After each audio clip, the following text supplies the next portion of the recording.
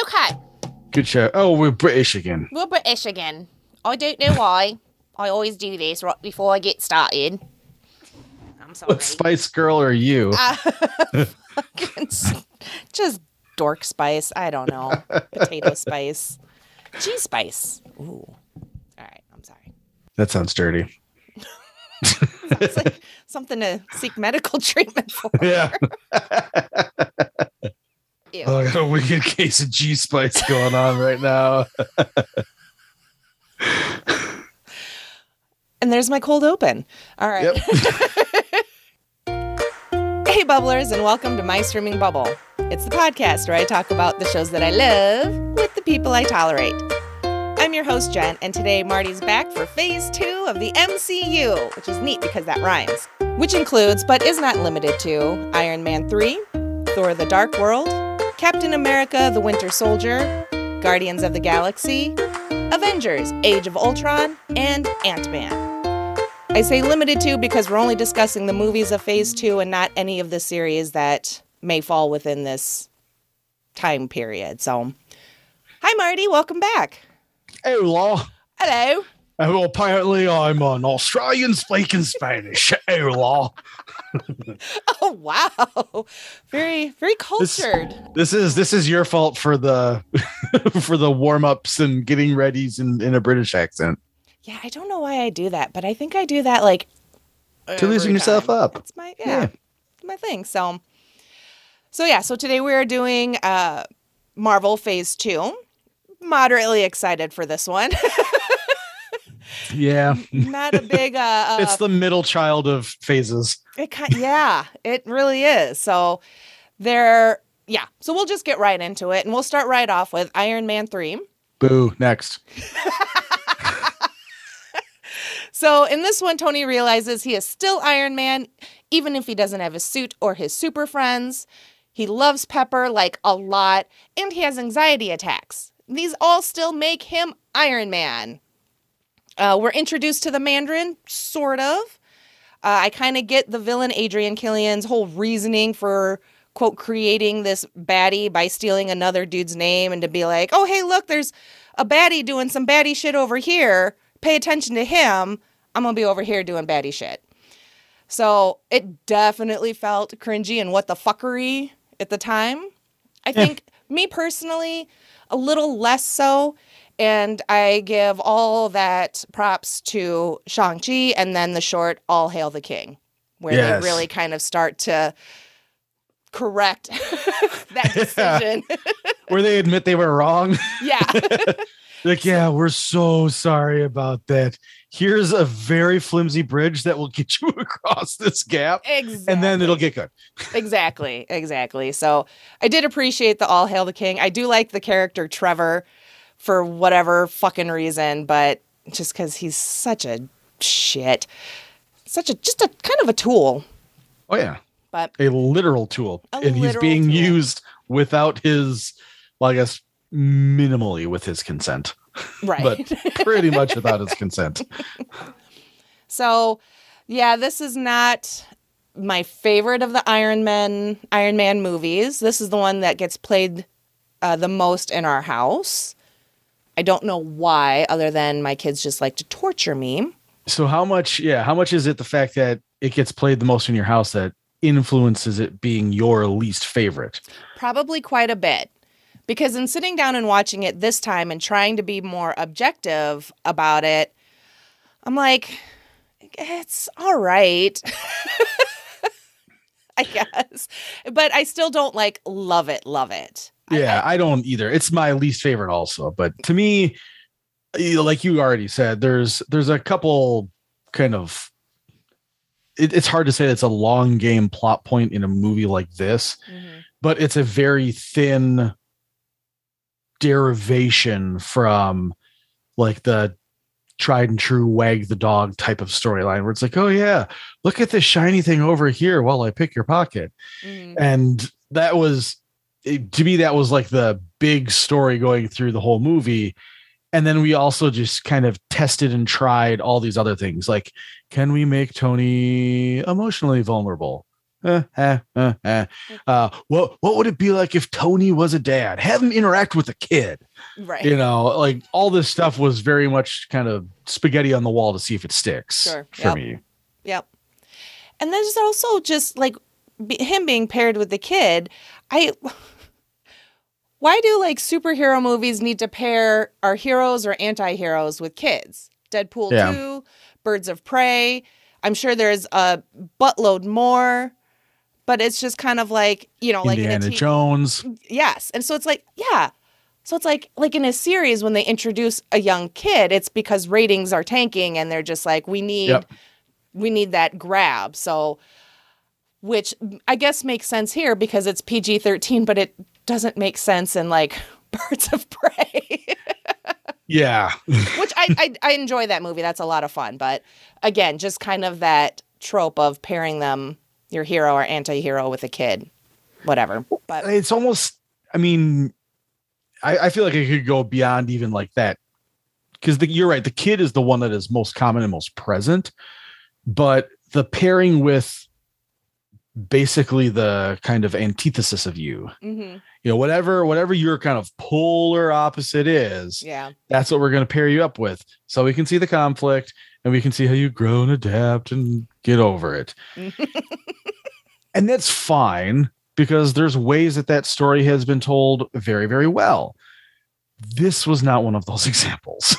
It was so thin. I mean, it's like going over something with one spray of spray paint to be like, oh, I painted it black. I'm like, yeah, but it was like iridescent gold underneath, and all you did is just one little and it, like, it's not all black now. It's still actually mostly iridescent gold. So that may or may not be a metaphor for the fireplace that my wife just repainted in our house. I was going to say, this seems real specific. The difference being she did multiple coats. She did it right. Right. You don't see the gold. Yeah. Yeah. I think the only thing I really like about this movie is just kind of how it helps round out Tony's overall throughout all of the MCU, his arc reactor. I'm not sorry. You should be, just like the people who made this movie. Yeah. I try not to apologize for my puns. I try to intend all of them, and I get. And you did. You intended it. I did. And my family sometimes hates me for it. That's okay. That's all right. They're just jealous. But yeah, Tony's overall story, because of where we see this character and where it all ultimately ends up with Endgame and everything, I think is. I actually like it, considering what we're given and what we're shown of Tony at the very, very start of everything, and how he himself is kind of changing those playboy ways. He's found a love. He's got another focus of trying to save the world and everything. So So that's what I give. That's the only reason that people should still maybe watch this movie, but I don't think it's absolutely necessary. Right. Don't get me wrong. It's a piece of the puzzle, and it's a piece that fits well. It's just a square. It's not a difficult piece to identify in terms of where it goes. Yeah, we do. It's all the filler. This is the eating your vegetables of the meal. You know, it's like, okay, yes, I know I need vitamin C, I need vitamin A. Fine, pass the broccoli. And I feel like this is kind of a metaphor for a lot of phase 2, where it's like, here's like, we made the forms in phase 1. So all you got to do is fill them with something just solid, and it will produce something wonderful. It will help support something wonderful. And that's exactly what it was. It was formulaic. It was necessary. I mean, to really appreciate the snap, the final snap, it's necessary. It just wasn't all that enjoyable of a process. Right. No, I agree. I mean, there are some pretty good like action sequences, from his destruction of his home and everything. Yep. My personal favorite is the Air Force One sequence. Yeah, the barrel of monkeys. Yes. And I think it's because that one they used actual professional skydivers like all throughout. And so kept it as practical as possible. And it's just, even though everyone's going to be all right, it's still kind of intense to watch. Mm-hmm. And I think it's just that idea of just that free falling and just being like, oh my God. But I love it because just this once, everyone lives. Yes. The doctor dances. And I think Tony really needed that boost, that kind of confidence. He needed that win. Yeah. Well, and so I didn't know about the professional skydivers part, but a fun aside, and I think you know some of this story, but my dad was a skydiver for a very long time. Oh, I didn't know that. Oh, yeah. 946 jumps in his career. Damn. You get your diamond wings at 1,000. My mom made him quit jumping shortly after I was born. So he was part of these dive teams where they would do these formations and stuff. Okay. So he came in, the whole not the show and tell day, but the bring your parent to work day. Do you job day or whatever it was? Yeah, career elementary day or whatever school bullshit. Yep. Yeah. So my dad was a roofer by trade. I'm like, hey, Dad, it's the your show your whatever off day, and they have 3 extra positions. Would you want to come? And he's like, well, do you want me to talk about roofing? And I'm like, sure. And he's like, or would you rather I talk about skydiving? Because I had seen the pictures, and I remember being out at the airfield where he used to jump at Seven Hills Skydiving Academy, or Skydiving Club. I think it's actually somewhere out by you. And he built the place because he was a builder, and it was just 8 guys, one of which had a Cessna, and they all chipped in and bought just enough room for a runway, and they would just go and jump and jump and jump all day long. And so my dad was the safety officer for the county. Okay. For skydiving. He was a certified tester. He was a rigger. My mom was a certified parachute rigger, which means she was licensed to pack parachutes. Nice. And when he proposed, well, I could talk about skydiving, I'm like, well, what are you going to do? You're going to show slides, and that seems kind of boring. He's like, oh no, I have an idea. Ooh. So he went to Farm and Fleet. Well, he didn't go to Farm and Fleet, but basically it's the creepers. If you work on cars, a creeper is what you slide underneath your vehicle on. Oh, okay. And those rollerboard things. Exactly. Yeah. So he went out to the skydiving club because this is how they train people who are going to start to do it as more than a hobby. Uh-huh. To do these formations, they all have these super heavy duty creepers. They lay on their stomach. They hold their arms and their feet back they're falling, and they practice doing their formations. And they have this, basically it's another language with double taps, sure, squeezes to let people know what move they're supposed to do next. Okay. And stuff like that. So for the exercise at school, my dad made sure that he had the gym so he could use those. And so 25 kids at a time, he's getting these kids to do these formations and twirls and stuff. Oh my God. It was nuts. That was one of the coolest memories I had. And he's like, yeah, that's how we communicate in the air, because it's too loud because of the wind to talk. Mm-hmm. So everybody catches up, everybody links up. You just hold on to whatever, part of fabric you can grab.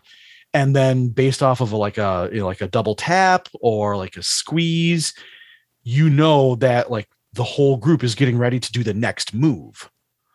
And he was actually part of a couple different world records for skydiving formations the size, since they've all been broken. But yeah, he used to travel the country and skydive. That is fucking awesome. Yeah, That is so like, that's the most interesting thing I've ever heard about you. yeah, and it's about my you. dad. Yeah. Yep. No, that's got to be like, that has to be one of the best, like parent career days, probably in the Yeah. history of like elementary school or whatever. I Because remember kids were coming up to me for weeks afterwards, bet. like, "Can your dad come back and do that again?" shit, hearing it now, I'm like, can we go back in time and your dad do like a small tour of the Midwest and hit up some Yeah. Iowa schools? And because that's the shit. My dad had a boring ass office job and my mom worked in a factory, so they didn't come for career days. You didn't just play the Bob Ross tape Well, see, the story and make that joke. The story that I told people in high school when people were like, because after all this time, oh, Jen Ross, Bob Ross's daughter, finally I was like, he's my uncle. And because everyone knew my dad was white. And it just, oh, really? I'm like, yeah, but he and my dad had like a big falling out, which was semi-true because my dad and my uncle, his actual older brother, did have a bit of a falling out. Mm-hmm. So that part of the family wasn't part of our lives for most of my life. So I just I pulled from a little bit of real world and, massaged it a little bit. Yeah. So I'm pretty sure people graduated assuming that Bob Ross was actually related to us. That's all I got. So I couldn't drop the Bob Ross, career day thing because he and Dad had a big fight. That makes sense. That's a seasoned liar. At work. That's right. Like, I'm going to paint this into a corner where there's only one door, and it's a door where you don't get to see the answer. Peace. Yep, that's right. Now I'm out and I'm going to go get high in the parking lot. Just like Iron Man, because he had his moral victory. He finally, like you said, he finally had his quote unquote big win, where a little bit of a shit spiral, and then at the very least he got the ship righted for the Barrel of Monkeys and realized what was most important to him. And so then he had the big fireworks show with all the suits. Like, that to me was probably my favorite action scene, as he's jumping in and out of all the suits and stuff like that. And that's a lot of fun too. Cool. Yeah. I feel like, and because I'm a big sucker for like the girl power moment, because I have two daughters, that one was bullshit. Like the whole Pepper, like, oh, I don't know if I've just never been able to get through this movie at this level of attention, but like, why the fuck was she different? Like, what was special about her that like allowed her to control it? Like, we never got the montage. I think that's the problem. Right. Yeah. We never got the training montage of her learning how to get extremely hot, but not actually explode. Right. I mean, it doesn't make a whole lot of sense, but I did like seeing Pepper actually kind of kick a little bit of ass this time and everything. That's a nice little change. It makes it, that is a important supporting pillar that gets planted when we go all the way forward to Endgame. Mm-hmm. It's like, oh, there is a precedent. So, Yep. And then let's see. The only other things I really have down are Adrian Killian is a cultural appropriating ableist. I noticed throughout phase 2, they do, not in all of them, but there are some kind of fake out deaths where we think, oh no. Yeah. Oh no. So they did a fake out death with Pepper in this one. Oh, and then there's like the Star Wars homage throughout phase 2 where every I didn't catch this one. You got to fill me in on it. It was Adrian Killian did lose an arm. Tony cut it off. So that's I think, because I didn't actually write them down. He just regrew it. Yeah. So I didn't write them all down because I'm like, oh, I'll totally remember them. And then this morning I'm like, I should have fucking written them down. But I think that was the one, because then that one makes like, sense. Just he's like, take a minute so he can try and Pepper or whatever. And then the post credit of Tony talking to Bruce like Bruce is his therapist, which obviously he is not. But I just think that's super cute. We get our science bros. Tony obviously like really, really trusts Bruce. Maybe not a lot of respect. You can definitely feel a kind of intentional air of superiority. Yeah, absolutely. So that and his Tony's suit up scenes are getting more efficient and less Sailor Moony. So it's just that's nice because it's like TikTok, motherfucker. There's shit that needs to be done. Yeah. But yeah, that's really all I've got about Iron Man 3. It's the cauliflower of Iron Man movies. Mm-hmm. It really kind of is. All right, so on to Thor: The Dark World. As you saw, my note is I can't fucking see anything. Thor: The Darkest World. For real. I'm just like, But so I'm not going to have a lot to say about this one. I think this one is probably still my least favorite out of all of phase 2. I don't really know why, because I'm like, there's a lot of elements here that I do like, but for some reason it's not doing it for me. Well, to me, they undid a good-ish.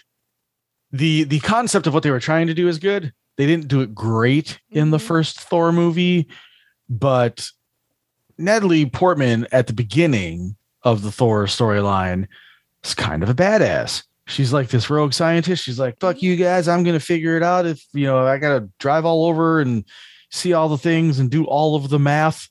And I like when the government comes to take my stuff, like I'm going to be here, like kicking and screaming. Like I need my posse to hold me back. Yeah. And then they just took her and made her an object.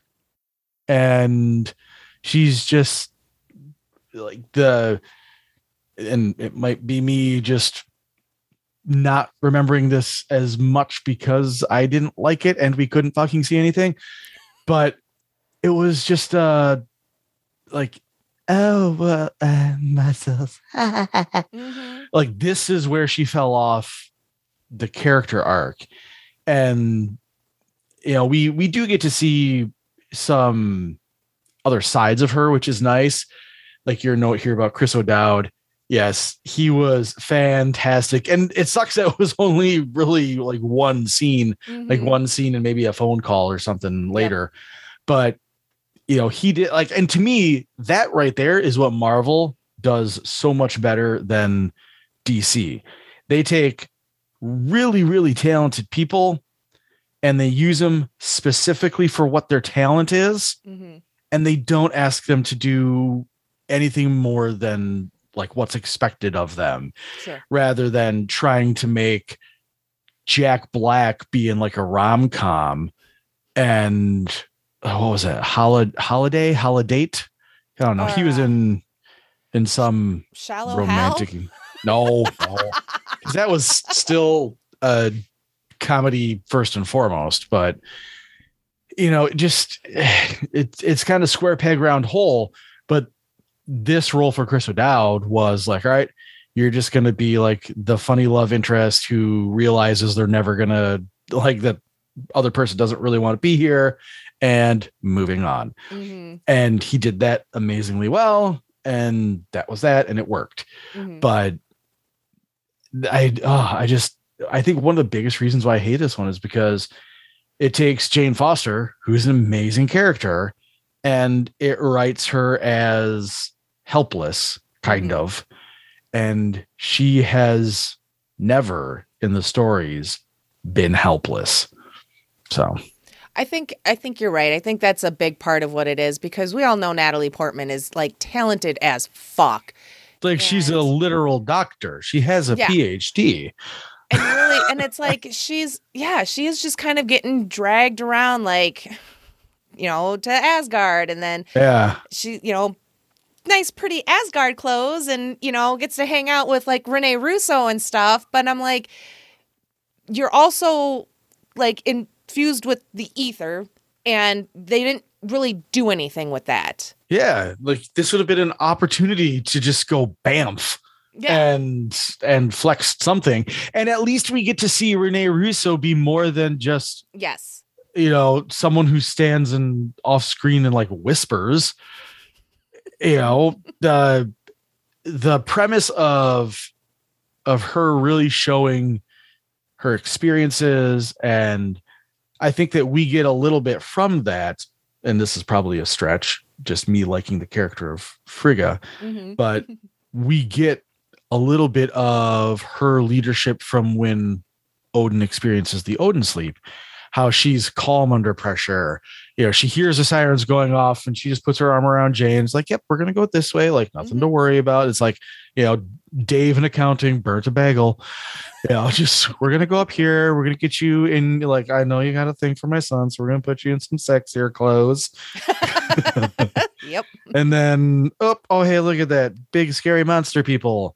Let's go ahead and make you a mirage. And oops, I'm dead. Yeah. Yeah. After at least a little bit of swordplay.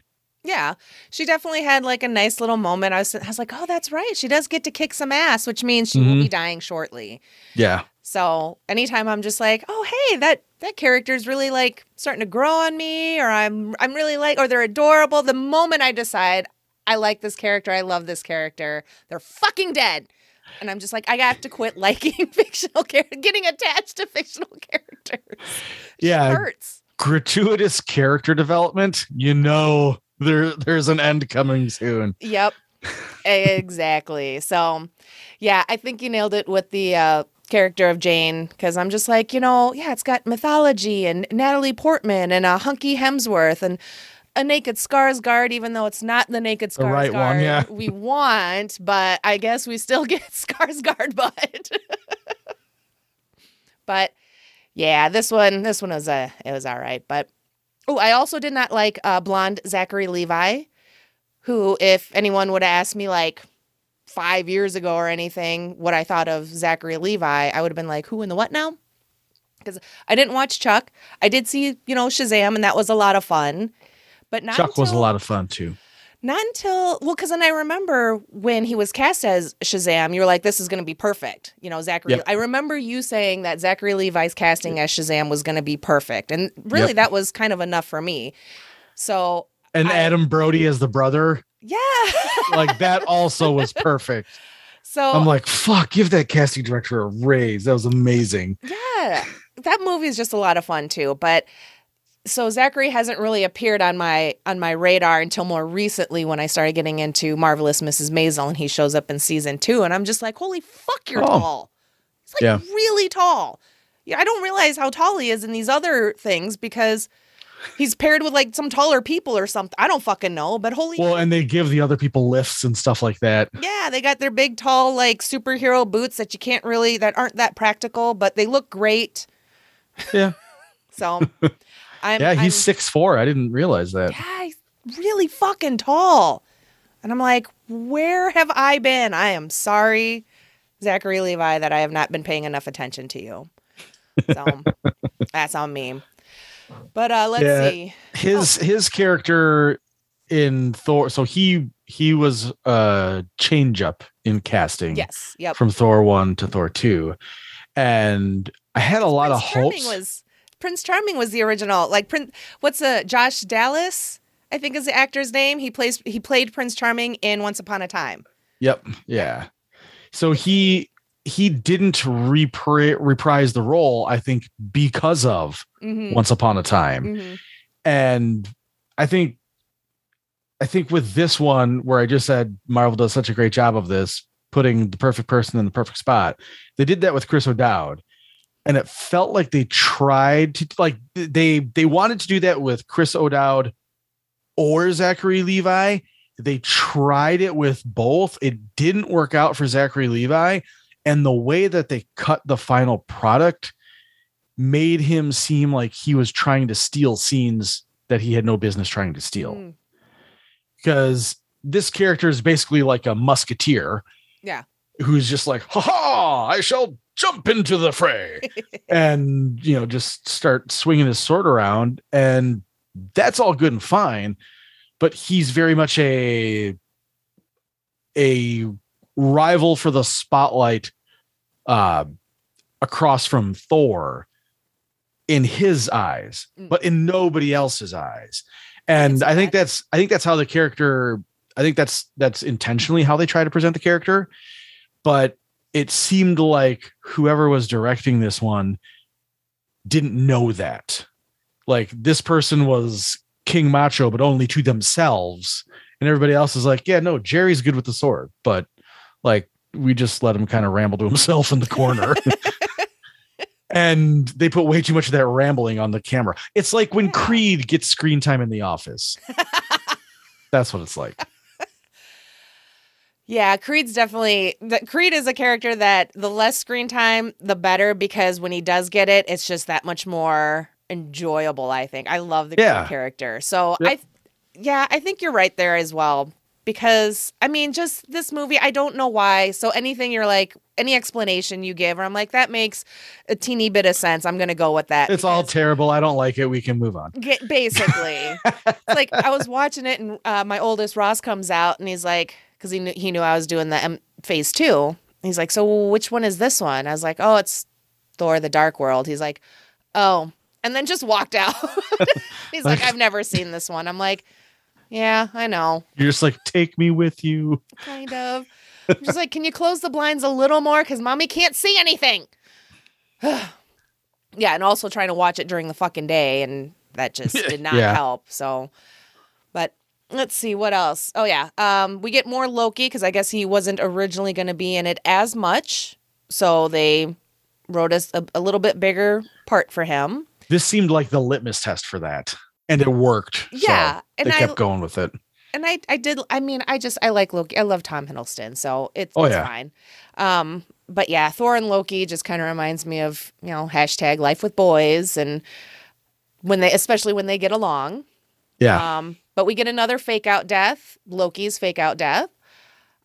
And what was it? Like, I think there was one scene Loki's running from something or flying from something, but he's doing a serpentine back and forth. So I'm always very aware of when people are running from being shot and whether they run in a serpentine zigzag or if they run straight, like the fucking dumb Stark kid in Game of Thrones. Because I always think of it so dumb. I always think of like the movie Cars when Lightning McQueen is like running from, I think, the cop and he thinks he's being shot at, but it's like the backfire off the exhaust.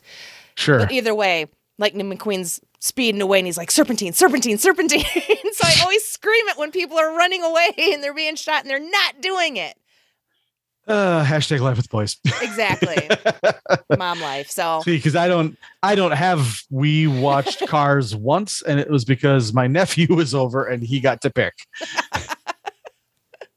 Yes. Yeah. A lot of Cars rewatching, and then we've got a mid-credit scene. We see the collector of the Infinity Stones. And then the post-credit scene where Thor returns to Jane for some necking. And they make out and probably do other naughty things that we didn't get to see. Would have been nice to see. Yeah. Would have made the movie better. Yeah. Couldn't have been any darker. Nope. End it with some Hemsworth butt. Thank you. There you go. Yeah. It's like it fades on just Chris Hemsworth just butt cheeks filling the full frame. And Asgard's ass. Yeah. On the top, it just says, "We're sorry you had to sit through all this." Yes. Please like enjoy this. A Star Wars scroll, like right between the cheeks. See, that could have definitely upped it on the list, possibly, of not hating it. Yeah. So, all right. That's enough of that. All right. On to the third one. Captain Decent America. Movies. Yay!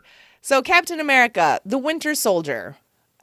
What do you think of, how do you feel about this, the second installment of Captain America? I think it does a great job of advancing the plot in a variety of ways. Arguably, this is potentially one of the most important movies in the MCU for that 30 to 45 seconds at the end with the twins. And it's such a huge point that obviously we can see it now. Now it's obvious after WandaVision and and how everything went down. But this to me really, really flexes the importance of Easter eggs. Yes. And like this whole other, what are we on, phase 4 or 5? 4. 4, I think. Yeah. Still 4? Maybe 5. Sure. I don't know. Whatever. So we're on this new phase, and this entire new phase, in a lot of ways, all germinated from this one end credit scene. Mm-hmm. So I think that's really cool. It also gives us a really good look at what type of character Captain America is. Like, we know that he's on the good spectrum. This is where we figure out that he is like hyper lawful good. Yes. And it's like it takes a super crazy chaotic evil to counterbalance that.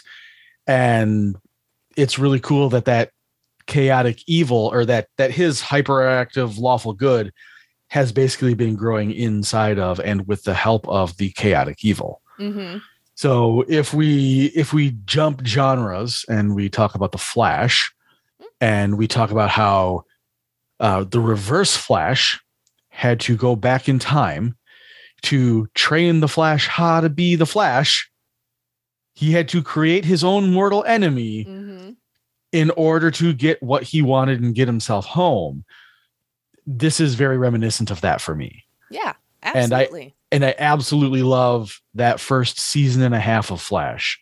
And I watched the rest of it and I hate myself for it. But that first season and a half was pretty fun. We're still watching it, so that's all I'm going to say. Yeah. Ross loves The Flash, but he wasn't too happy with the last 2 seasons, so that's hilarious when I love when my kid hates a season or an episode or something. What was up with that? I'm just like, oh, mommy really needs to watch what she says around you. Because it's just a mini-me. But I will admit that I don't think I've ever really given this movie a proper chance. I've always liked it. It's enjoyable. Yeah. It sets up a lot, like you said. Well, and coming off of Dark World, it's like, I don't care. Just like show me drywall paste. Deal. Pretty much. But but then after like Civil War came out, I was like, well, that's my favorite Tom Holland, and everyone's there, and woohoo, it's like a mini Avengers movie. But I think this might be my new favorite Captain America movie. Yeah. Yeah. It's so good. And, it's like you said, it sets up a lot. We get those end credit scenes, the mid one where we find out that Hydra lives and had twins. And we see, like you said, exactly just how pure and good Cap is. And I'm watching it and I'm just like, because in Civil War, I'm Team Cap. So here I'm just like, oh, I totally stand with Cap. Captain's orders. Loved that moment when he got on the intercom and everything and he like outs what has been going on. And, people in the control rooms are just like, Captain's orders, Captain's orders. I was like, yes! I don't know why. Go team! Yay! So, and I love that, like, he even says he'll do anything, so people can maintain their freedoms. But I like that one of those things is also just not giving up on his best friend. Because that's his freedom. That's his freedom. And also it's like Cap doesn't have, it's kind of funny to see Natasha trying to play matchmaker. Oh, what about this girl? Or what about this girl? I really like that they completely took that relationship off the table. And to me, that was a beautiful, like, deft way of doing that, just very, very cleanly. It's like, yeah, don't even think that. Yes, she's playing matchmaker. That was awesome. Yeah, at first you're a little worried, like, oh god, where are they going to go with these two? Are they going to do some forced romantic pairing? And I'm glad they didn't.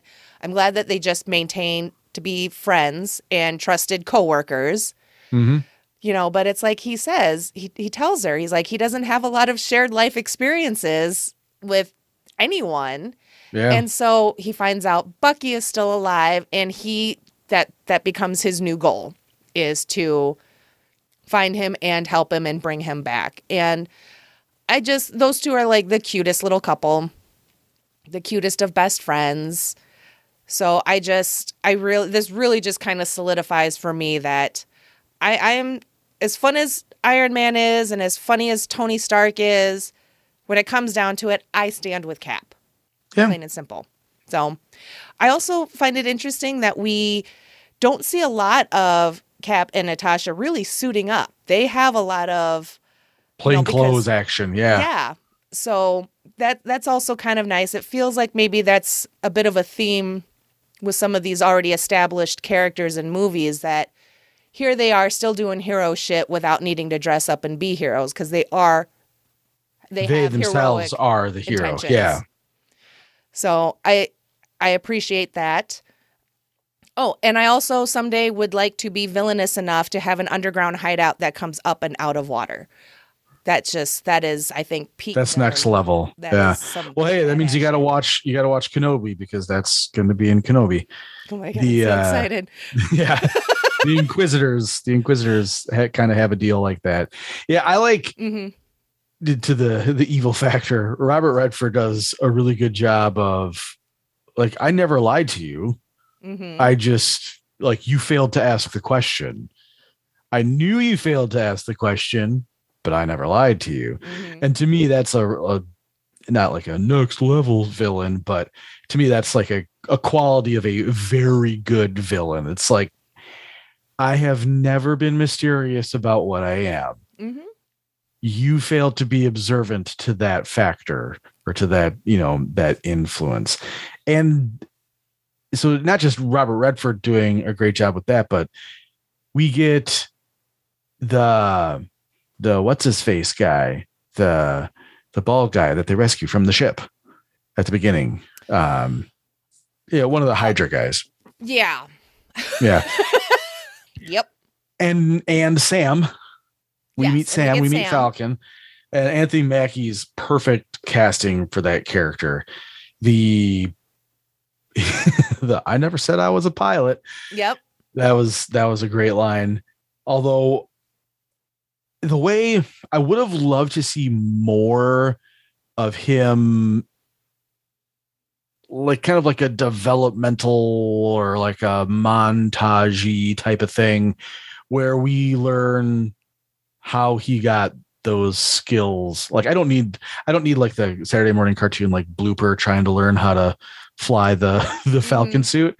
But when we watch Falcon and Winter Soldier, we see a little bit more of that, because he's tinkering with the stuff and he's doing his own repairs and all that jazz. But to me, from Falcon and the Winter Soldier, that painted him as like creator almost of that technology.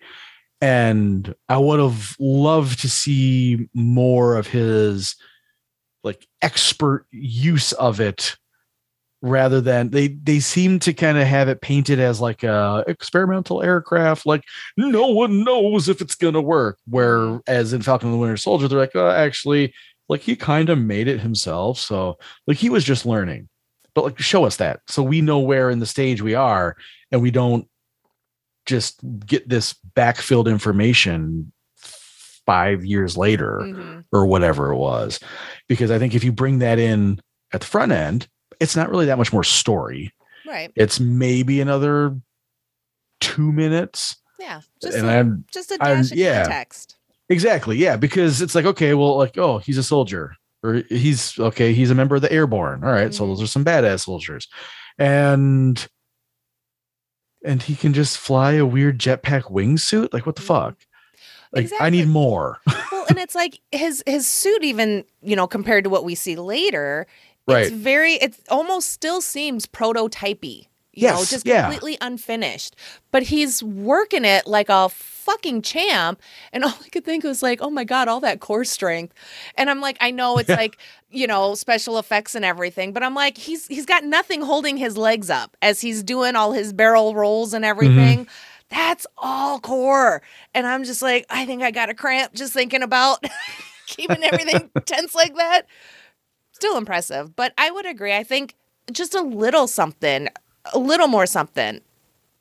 Yeah, just a dash. Like, you didn't need a full story, but and to go back to Thor in the Dark World for your Star Wars, the Dark World hand cutting off thing was Thor getting his hand cut off in the Mirage. Yep. And I can't think of what it is from this one. Oh God. I think this one it's just Bucky's arm. Oh, just the entire arm. Yeah, because I don't, like I said, I didn't think to write them down, but I think it's just Bucky's arm. Gotcha. No one actually loses a limb in this one, I don't think. But right. Let's see, what else do I have? Oh, Fury gets shot in the arm. Yeah, he gets Remember, shot he's in the arm. sling at the end, but yep. That's loose at best. And that's another fake out death was Fury. True. Yep. Yeah. So. If anyone wants to see me, you tell them like find me right here in the cemetery. Mm-hmm. And then his engravement is the Ezekiel from Pulp Fiction. So I giggle every time, and I'm just like, yay! And my son's like, what? I'm like, I'll tell you when you're older. It's too soon. Watch this episode of Community. Oh, and then the actor that plays Abed, is he in this one or is it Ultron that he pops? It's this one. It's this one. Danny Pudi. Yep. Yes. There's a really quick shout out to Iowa City, which is my hometown. Go Hawks. Shut up. Hey, remember that thing that Odin whispered to the hammer? And it just sounded like he was licking the hammer. God, you just, don't do that again. That's what I hear when you say Go Hawks. Hey, it's right back there. You see? Yep. Nope. I don't see it. Iowa, go Hawkeyes, Herky da Hawk. Anyways, elevator fight scene is the best fucking fight scene. By a mile. I love it. It's so good. Yep, you mentioned Robert Redford, and in our first recording, we talked about like these really high end, established actors appearing playing for their small Marvel parts. Check. Yeah. Well, they're like, I guess I shouldn't say it's a small part, but it's not like a ton of screen time. Right, and it's not like their characters are going to continue on into the next sequel or whatever. So, I remember when first watching this movie, I really was like, really, Robert Redford? Mm-hmm. Okay, that's. Like, we're doing things now. Mm-hmm. So, but it is kind of like when you watch a Law and Order and they have that special guest, you're like, oh, they did it. And then what the fuck is that guy doing here? Oh, killing. He's the killer. Yeah. Gotcha. And I think Steve's list is adorable of all the things he wants to do. And then I was reading that, depending which country's version it is, the list will change. So. Oh, really? Yep. So it'll change cool. I didn't know that. To like whatever, maybe some big name actors or musicians or a show, stuff like that. So our list, we've got I Love Lucy, Moon Landing. This is one of my favorites. Berlin Wall, Up and Down, in parentheses. Let's see. He's got Steve Jobs, Apple, Disco, Thai food. Someone told him to try Thai food and he wrote it down, which is just so fucking adorable. And then he's got Star Wars / Trek, but it looks like there's a little line going through Star Wars. You could almost excuse it as, because it's all written in pen, and pens get kind of loosey-goosey when you're pulling out a tiny notebook. Maybe you make a little line across the page or something. But there were no other little tiny marks like that. There was just the one line going through Star Wars. Well, was it basically him checking off that he'd seen it? I don't, because there's not a check mark. Well, no, but just like a strike through. It didn't really look like a strike through, more of like a slight kind of diagonal. But you'll have to go back and see and let me know what your thoughts are. Shoot me a message or something. And then you'll just edit it into this, right? Sure. 100%. I'll edit in this visual. Yeah. So I thought that was kind of interesting, where if that was an intentional line strikeout through Star Wars, that all the movies in this phase have that Star Wars nod of someone losing a hand. So, or either that, or maybe Steve has only seen Star Wars and not all the Treks. Could be. There's a lot less. There's a lot less Star Wars, especially then. Yeah, and then was that before Force Awakens? Yes. Okay, so then there only would have been 6. I think so. This was Captain America's 2014. I don't remember when. Force Awakens was way later than that, I think. Okay. A couple years later. Doesn't matter. We'll get to the important part, like you said, Nirvana, because we're both huge Nirvana fans, or Foo Fighters fans specifically. So, yep, Nirvana, the band is on there, and then he's got Rocky, and then within parentheses next to that, Rocky 2 question mark. Like, no, you're like, just skip, like, watch Rocky 1, then watch Rocky 4. Yes. That's all you need, Cap. Yep. Like, oh, beat Russia. Got it. Exactly. And I thought maybe that was the one he had written down, but nah, it wasn't. And then Sam's suggestion, Trouble Man. And he wrote the soundtrack. And then he's listening, Sam's playing it for him when he's in the hospital at the end. And it's just so sweet. Well, and it's the birth of On Your Left. Yes. It's so cute. And then post-credit scene, Bucky goes to the museum. And he learns all the things. So this movie is I love this movie. Whenever I watch any of the fucking Marvel movies anymore, I'm just like, I remember that level in Lego. That was really difficult. So there was like one of the bridge shootout scenes and stuff where I was like, oh, that level was a bitch to get past. But so for me, from like the comics standpoint, when this had been announced, it was just Captain America 2, and like the title was yet to be released. And they being like the speculating community at large is like everything's pointing towards Civil War or Winter Soldier and Civil War. But like, that's a deeper storyline. Like, they'll never do that. That's like way too hard for people to understand. And then they did it.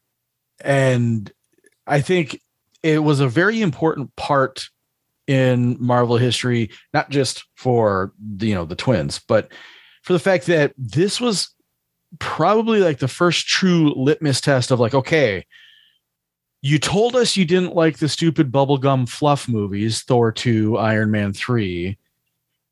Iron Man 2 had, I mean, obviously they were all financial successes, but Iron Man 2 didn't do as well as Iron Man 1. And we tried to change that by adding the kid in Iron Man 3, and that didn't fucking work. Mm-hmm. So you want something with more meat on the bone. If we're going to stay true to the fans, we have to tell this story. You're either with us or you're not. Like, you're going to invest the thought and the, believability that we can tell a real story here with comic book characters, or you're going to give up on the genre as a whole. So I think this was kind of like a tipping point in like the entire superhero film genre, because they gave them a real story from the comics, not the fluff that everybody is used to seeing. And it worked, and it worked really well. And then they tried it again, and then they tried it again. And they're like, holy shit, we can go deep. Yeah. And now we are getting to see the fruits that decision has bared. So, yeah, this definitely feels like, like a checkpoint, a tipping point for these kind of movies. And like I said, I don't know why I just was like, oh, it's fine. It's a good movie. I think watching it with podcaster eyes and everything and trying to be just that much more in tune to it, I'm like, this is a great movie. It's an important movie, and it does set up a lot of stuff for Civil War and everything. And I love it. I love it. This is like I said, might be my new favorite Captain America movie. And it's a keystone in the entire Infinity Saga. Yes. Yep. Very good. All right. On to Guardians of the Galaxy, the Power Stone of Friendship. So I think this one is probably the most visually stimulating movie out of Phase 2, because it's got all the bright colors and space and a talking raccoon. It's funny. We get this misfit cast of really unknown characters for the non-comic book readers. And I love the casting. It's hilarious because my son super hates Star-Lord. He blames because of Infinity War. He's like, everything is Star-Lord's fault. And so he doesn't like him. Personally, I still like Star-Lord. I'm personally grappling with my feelings towards Crispy Rat. So as a person. So it's conflicting. It's a very triggering movie in this house. Yeah. It's got a great soundtrack. This was a big movie. This is where Taylor got into the MCU.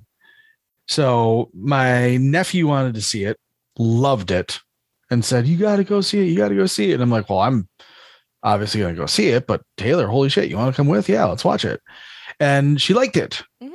And that's what got, not like, "Oh my gosh, I'm totally addicted," but like, yeah, I will watch that movie. It's made by the same kind of people. It should be good. I think it was like this one, and then, oh boy, Ant-Man she really liked, and then the Ragnarok. Oh, yeah. Those, like, she saw those three like out of context, out of order, and she's like, "Wait, there's a story that ties all of this together." And like, yeah, if you really want to go that far, like, how much of the story are you willing to put up with? She's like, "Well, what do you mean?" I'm like, so You're like, be careful what Fox you're asking. Fox owns X-Men, Sony owns Spider-Man, and Marvel is the Avengers as you know them. The Avengers, as the comics know them, are pieces of all those groups. So we can go back and get you some context and bring you up to speed, or we can start here. It's almost like trying to get someone into Doctor Who. Yeah. Do you make them That's a sit good through way to put it. Eccleston? Mhm. Do you start them at Blink? Do you start them at, there's all these different entry points that a lot of people use. Mhm. And it's just a matter of like, okay, well, who am I trying to bring into this? Do they have patience? Can they sit through camp? Right. Yep. All right. Well, if you have patience and you can sit through camp, let's figure out why Hugh Jackman is a goddamn treasure. And if he's not in the MCU, someone deserves to be fired. Uh-huh. So Yeah.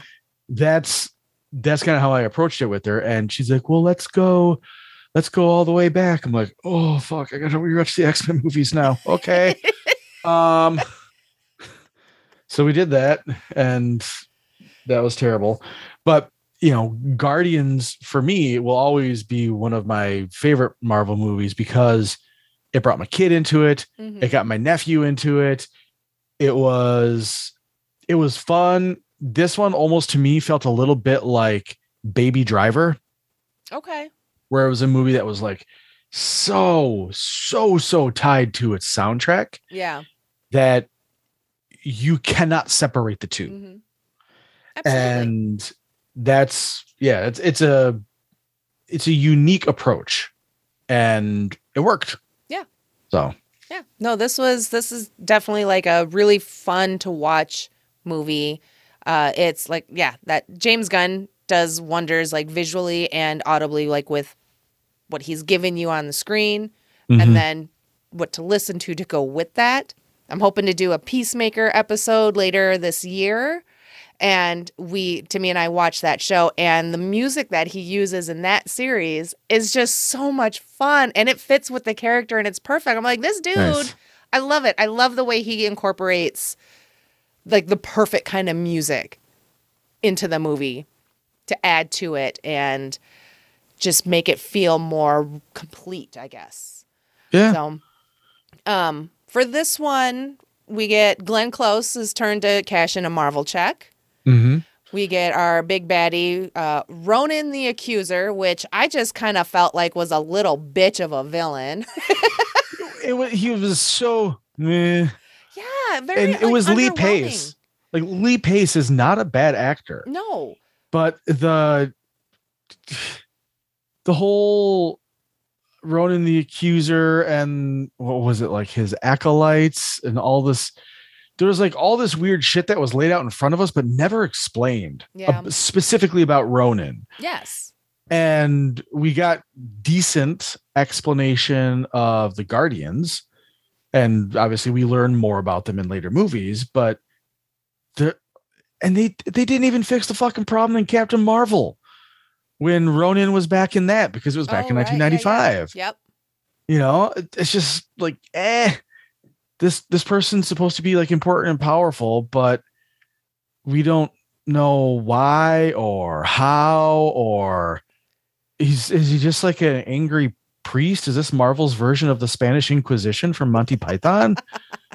You know? We wouldn't have expected it. So Yeah, exactly. Yeah. Stab us with the pointy end of pillows. But that's to me where it lost its A+ rating. yeah. Yeah. Because It's a solid B. It's a fun B. Oh, absolutely. But yeah, yeah, I didn't really care for Ronan. He's just kind of like just like a Thanos lackey turned like whiny, "Oh, I'm not gonna get my way, so I'm gonna be a little bitch about it." Mm-hmm. That was my take on the character, but I do like the use of like the dance off as the distraction. Yep. Very, very funny, very kind of different and cool. Yondu and his super awesome whistle arrow. Yep. That's always a joy to watch. It's another character perfectly cast. Michael Rooker. Not knowing these characters from the comic books, just seeing what we're given. And for sure, yeah. Like now knowing like James Gunn and really I feel like the thought he puts into which characters he chooses and then who he wants to portray them. Mm-hmm. So I absolutely trust that Michael Rooker was the perfect choice for Yondu.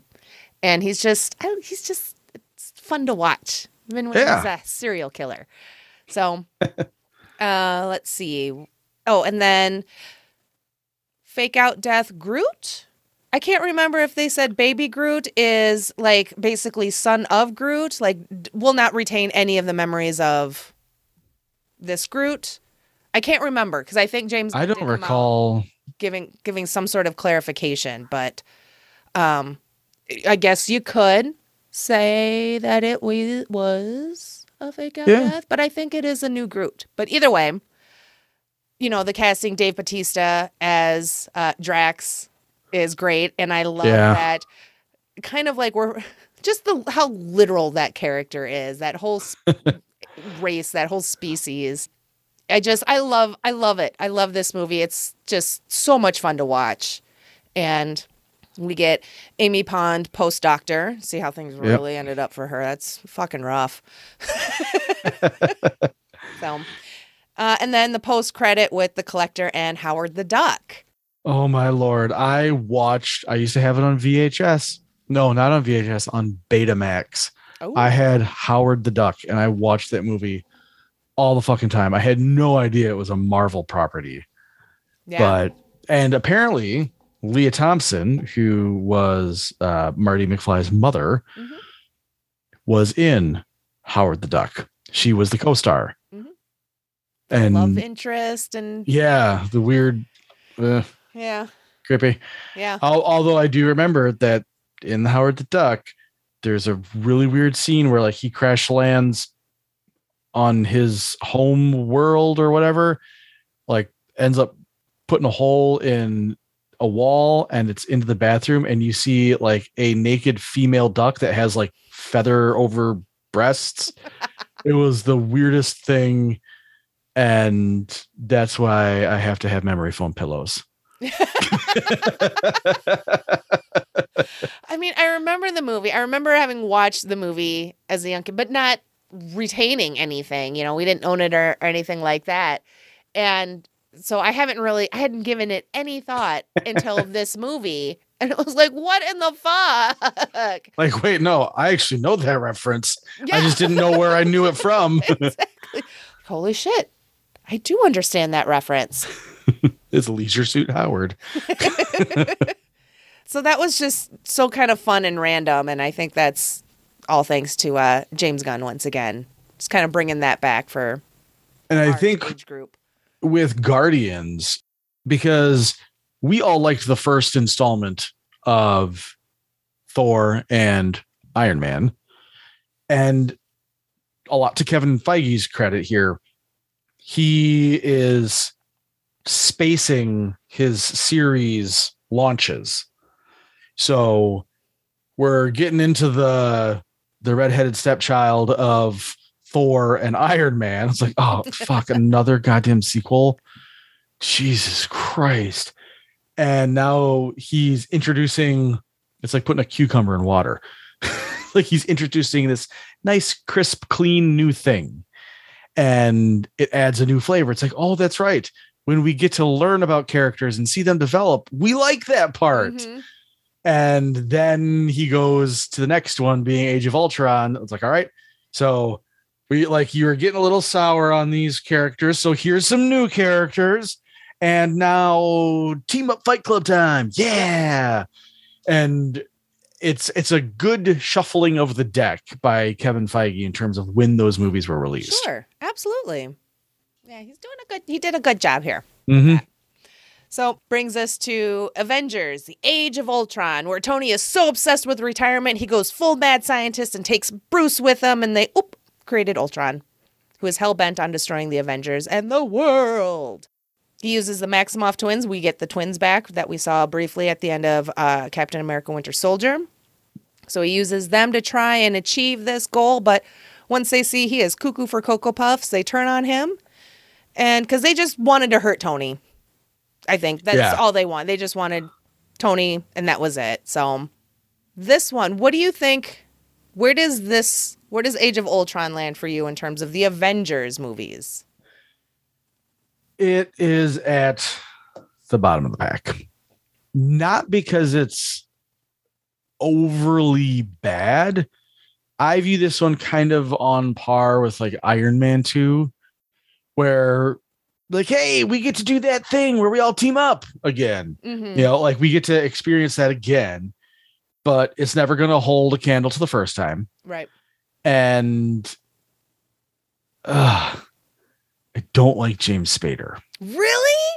I thought he was perfect for the voice. His voice is like silky butter.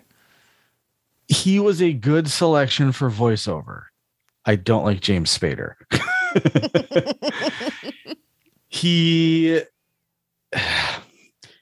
So like the character of Ultron is portrayed very well. Like I think he did a pretty good job.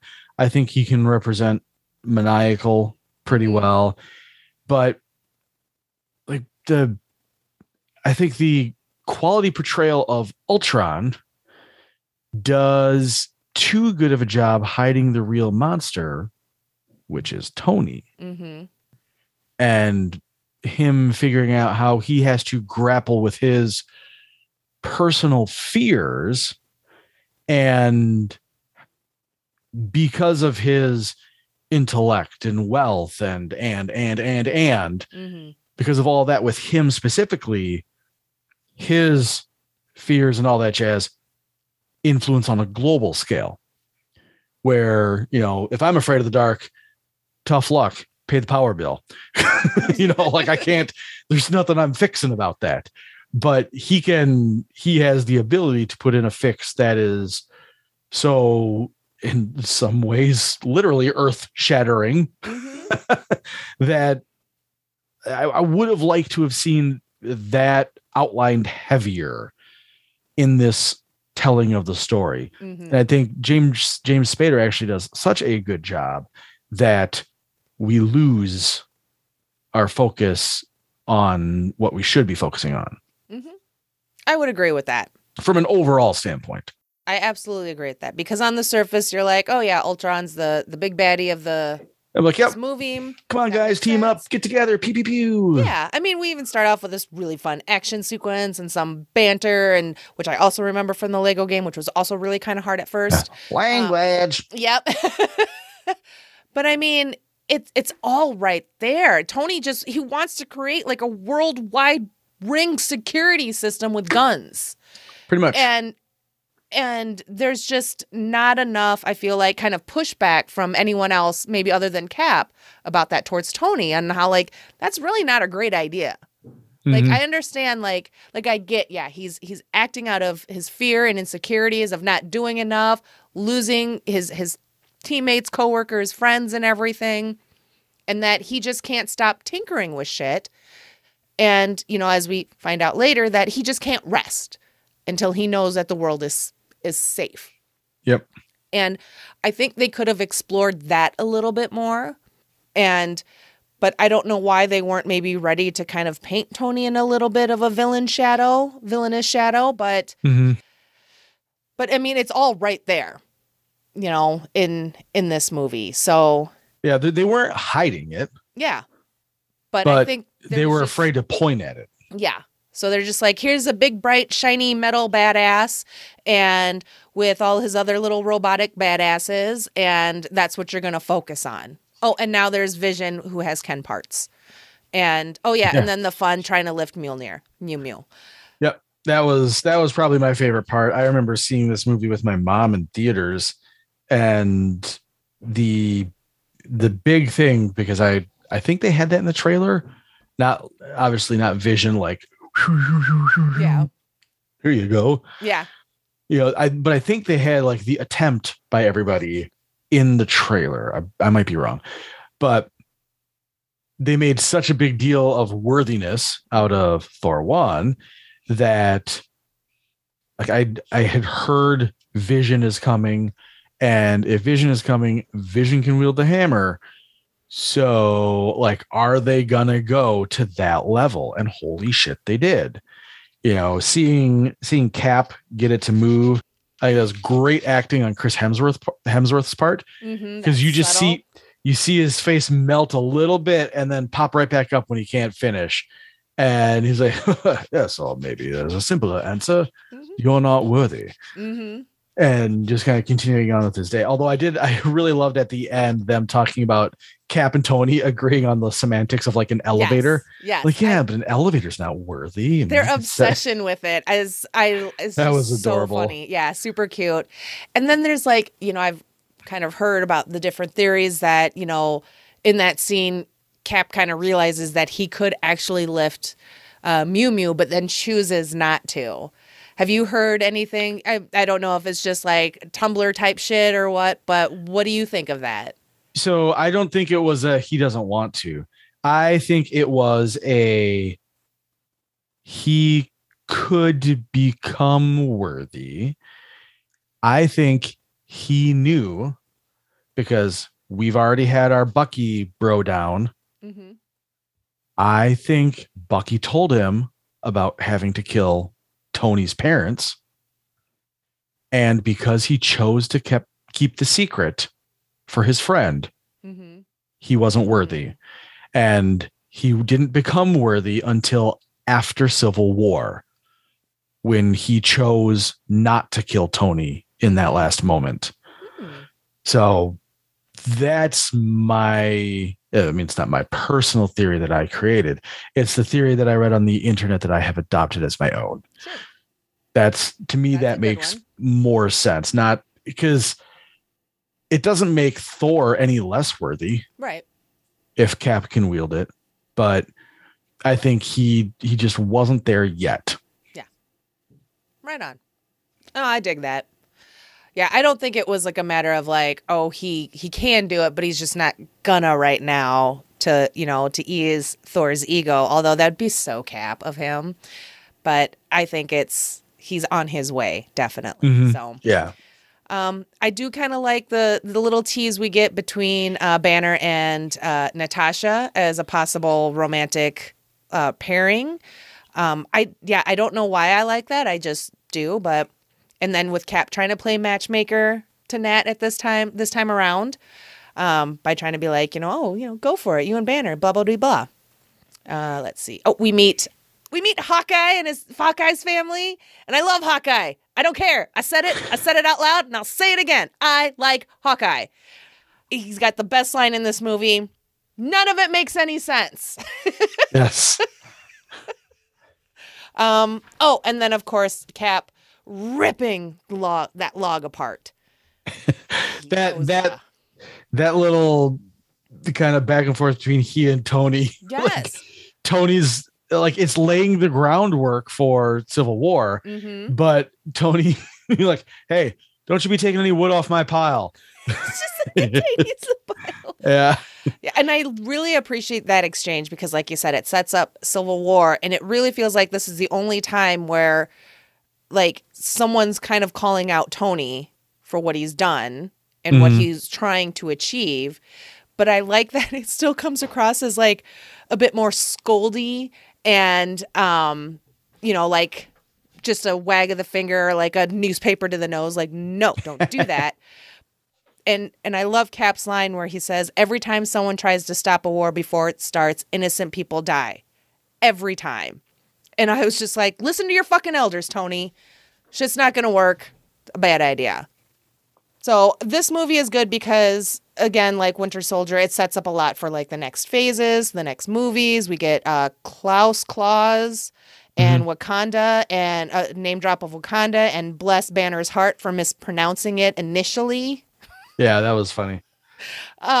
Wakanda. And then, of course, the destruction of Sokovia and how that's just such a big part of the next Captain America movie, which I still really, really enjoy. Yeah. Age of Ultron, for me, the like you already said, the overall villain needed to be highlighted more, because I think that would add even more understandable fuel to the Cap Tony conflict. And as it turns out, I guess we didn't need it, because everybody kind of got it mainly just from the stump ripping scene. So, like you said about Hawkeye, he hadn't been given really the opportunity to have any character depth or building or anything like that. And this was pretty much his first time. It's like, okay, this Shield set us up off the grid. Come on. We can go hide out here for a little bit. The back and forth between he and Natasha, again, another great job of like completely taking her off the board as a love interest. It's like, we get it. She's the only girl in the room for most of the time, but she's also like the prettiest girl in the room in a lot of ways. So not letting that kind of just invasively seep in to all these different characters, I think was really, really important. And they, again, chose a really easy way to do that. It's like, yeah, we're like brother and sister. We're going to fucking punch each other, and cognitive recalibration. Boom.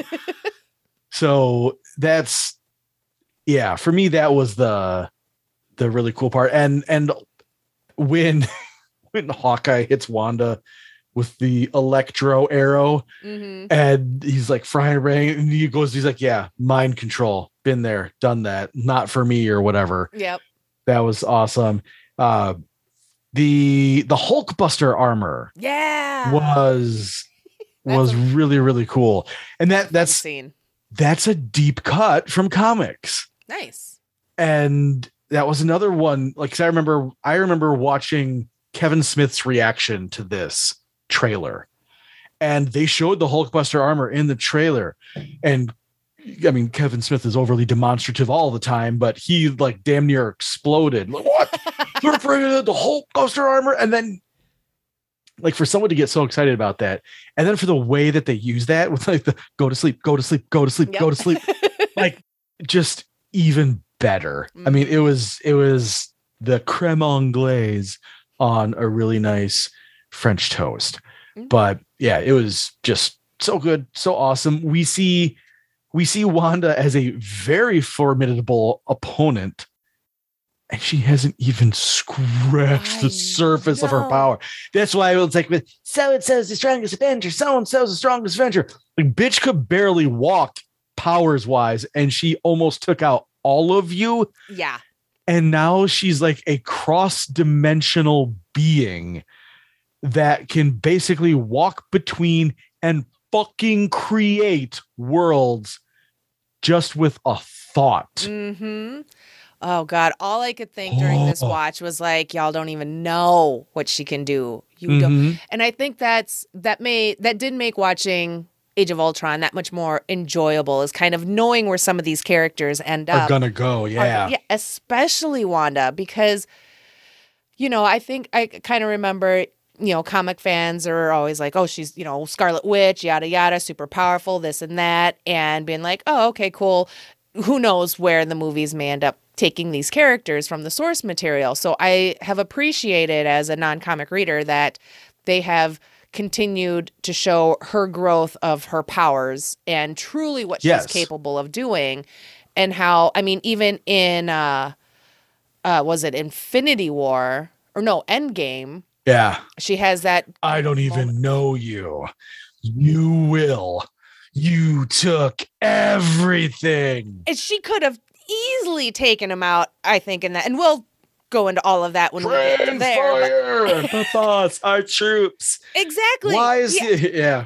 So I'm so all for it. And I think that's catching these Easter eggs, or not even Easter eggs, but like I said, knowing where these characters go and end up really adds to the enjoyability of rewatching some of these movies that maybe aren't my favorite. Well, and like you said, you know, as a non-comic reader, being able to absorb the character development at a slower pace. Granted, it's not much slower. Like, you get to see her floating the little fucking cube in the end credit scene earlier. And then we have this, like, oh, she went from zero to hero. It's like, no, she went from like zero to understudy. And it's just that her version of understudy could like wipe the floor with most of the freaking planet. And just the little bit more that we get each time, the little bit more, each brush stroke. That's why, to me, she is one of the best characters in the MCU. I don't necessarily care for the Scarlet Witch in the comics, but in the MCU, I think she's one of the best characters because she's had the most like slow, steady, prolonged development. That's why Cap's so good. Yeah. That's why Iron Man's so good. That's why Thor is still good, because little by little, like, they don't just hit you with the fire hose. They're like, hey, this shit's important. We're going to watch a movie about it. All right. That was learning how to ride a bike. Now this shit over here is important.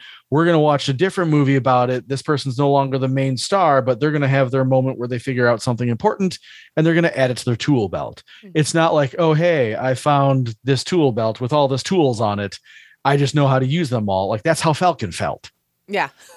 Yeah. It's like, okay, like if we, and obviously you can't do that for every single character, but that's what makes Wanda so good. And as we move forward with all these dimensions and nexus beings and stuff like that, this is some really good foundational stuff on why she has acted the way she has acted, because this is the introduction to her in Vision, which obviously brings about Westview.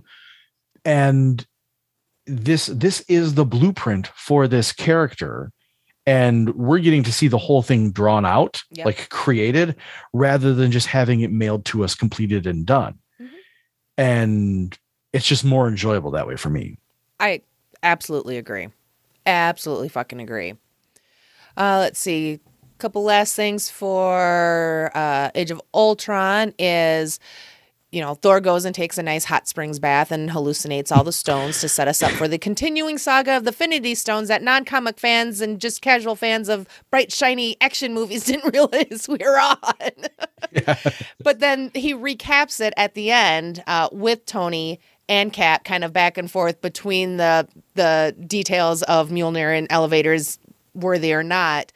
And it just, this time it kind of made me chuckle because it reminds me of like when series, you know, used to go like 20 plus episodes, plenty of fluffer episodes that have the whole episode itself has nothing to do with the overall season plot, but you get a little name drop in the beginning and a little kind of, oh yeah, there's still this thing going on, mentioned at the end of the episode. I'm looking at Supernatural because that's the one that has like 1 billion episodes and then like 1,000 fluffer episodes where that all happens. So that's what that moment kind of felt like. But he lays it all out right there. He's like, 4 stones in the last 4 years. We're being made pawns. There's something bigger going on. And I really kind of appreciated it even this time around, where I was like, oh, y'all gave it to us again.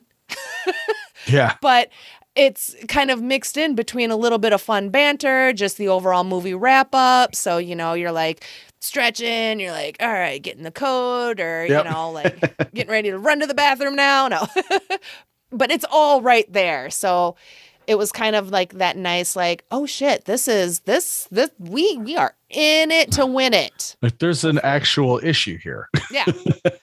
So, and then mid-credit scene, we see Thanos gets his glove. He goes to get his glove. So is that your Star Wars reference for this one? Like, what's the lost hand? Claws. Oh, duh. Yeah. How about for Guardians? Are you just saying Groot exploding, basically? Oh, let's see. Which one was it in Groot? Because there's a leg, like he had to get the leg of the prisoner. Nebula. She cuts her arm off at yep. the end. Yep, she'd rather die. That's right. Than be saved. So, I didn't need to write these down. Oh shit, All go right. memory. Who knew I had one? On to the final movie, right? Yes. Yes. The phase 2. Ant-Man and Paul Yay. Rudd. What'd you think of Ant-Man? I think it's really hard to beat Guardians of the Galaxy as just like a kind of pure fun joyride. But it's Paul Rudd. I know. It just fucking works between him and Luis. Michael Pena. Yes. Oh my Lord. Talk about your missed opportunities to have Luis recap all of the MCU right before Endgame as like a promo. So I think, yes, because I remember when you first told me that years and years ago, and I'm like, I'm all there for it. But someone out there, and I'm not on TikTok enough to like verify all of the corners of the TikTok, but someone needs to start a channel explaining complex shit like Luis does. Mm-hmm. Like, yeah. So you need to understand quantum mechanics.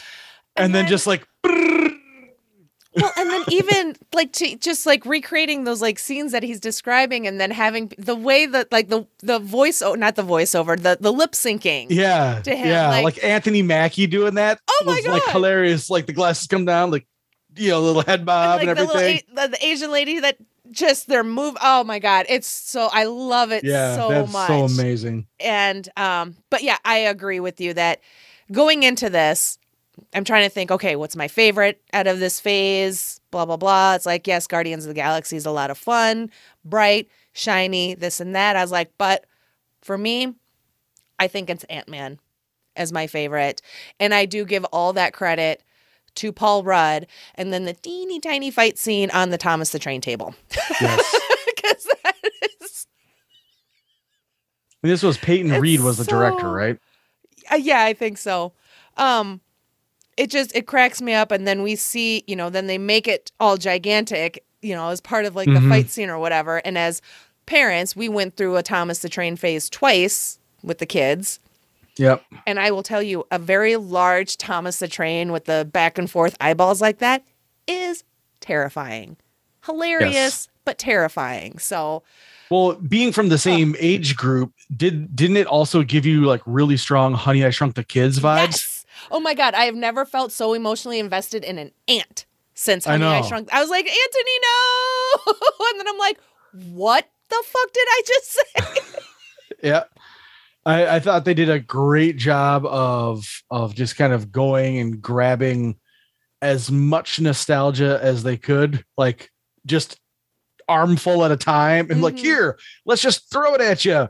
And like you're sitting there absorbing it, and they're just running back and getting more nostalgia, and they're like, Andy, here you go. It was just so well done. And that's a great example of making a really, really good, fun movie out of something where, like, honestly, if we were to like analyze that movie, it's all table setting.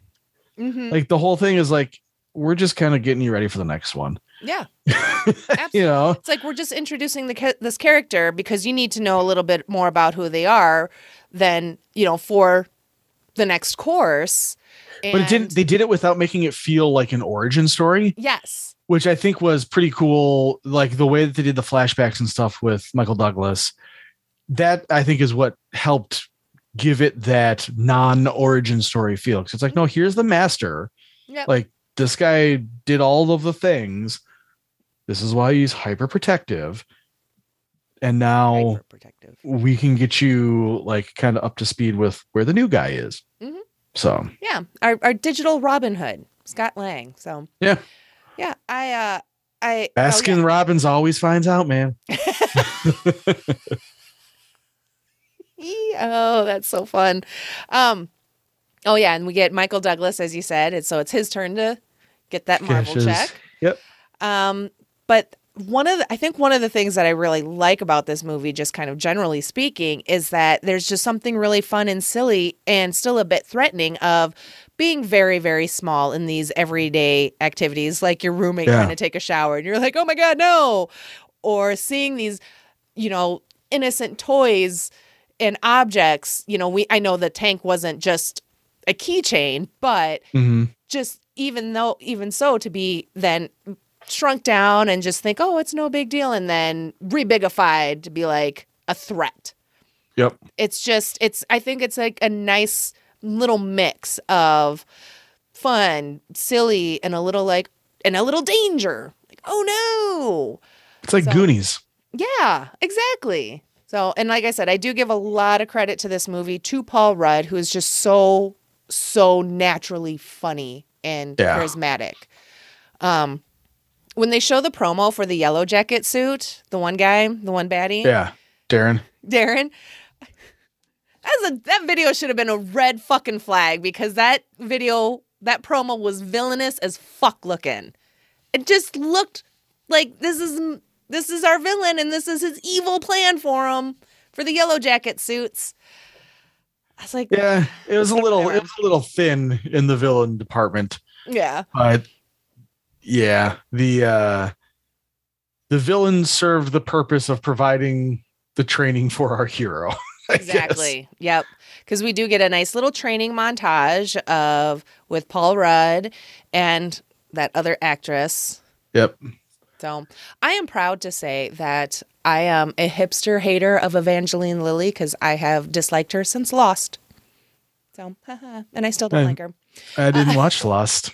Oh. She was okay as an elf in Hobbit, but yeah. Oh, I was so annoyed in that one too. So I'm annoyed when she pops up. I'm like, I don't like you. You haven't done anything to change my mind.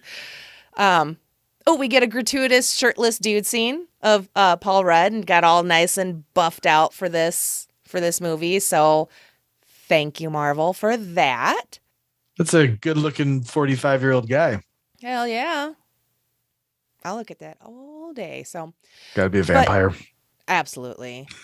He's done something. But Hope, the character Hope, just seems very bratty to me. And I understand she's all mad at her dad and everything, but and then at the end, when he's like, oh, here's the prototype for the wasp suit that, I realize that me and your mom are working on for you. And she's like, finally. I was just like, ugh. Ungrateful bitch. Kind of, yes.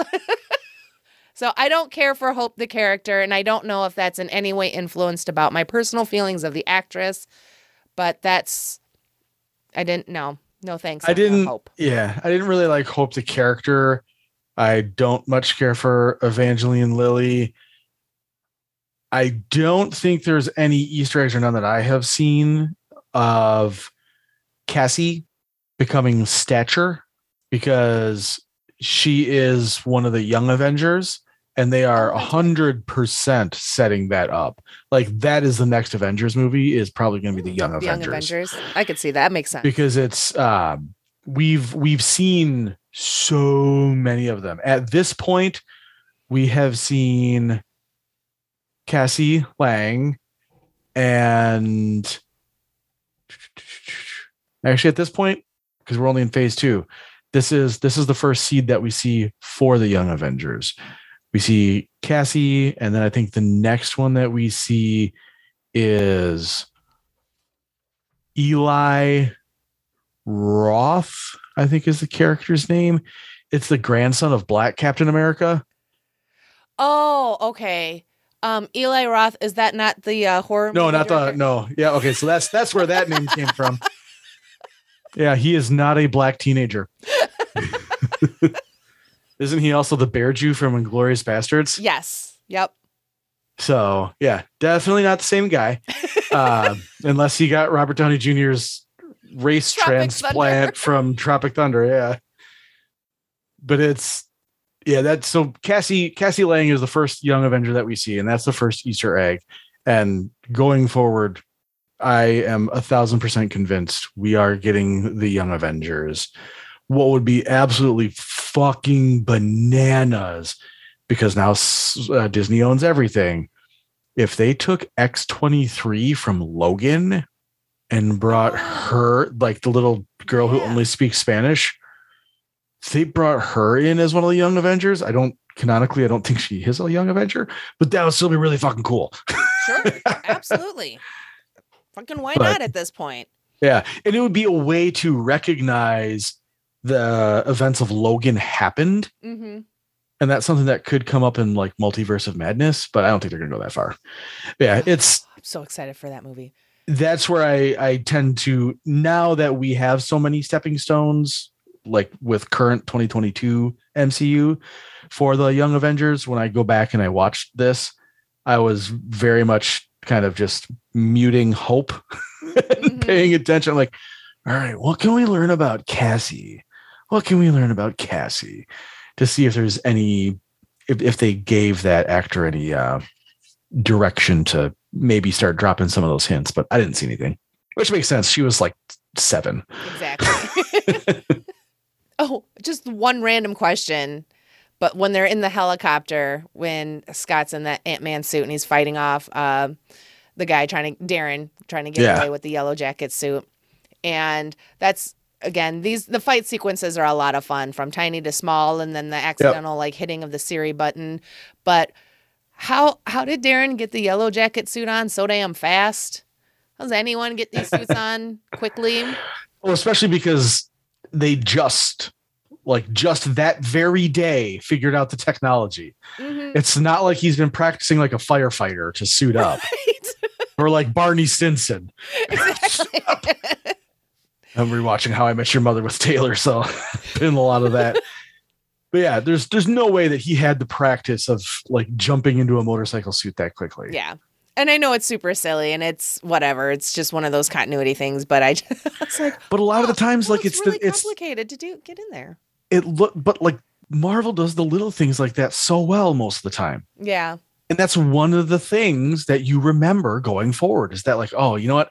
Like this is a little wonky, but they've hit base hit after base hit time after time on those little tiny details.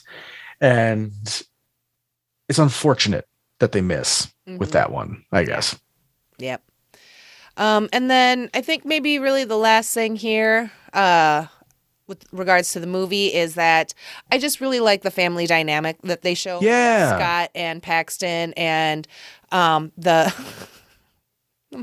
don't remember the character's name, and now the actress's name has completely left my brain space, but I love her. Yes.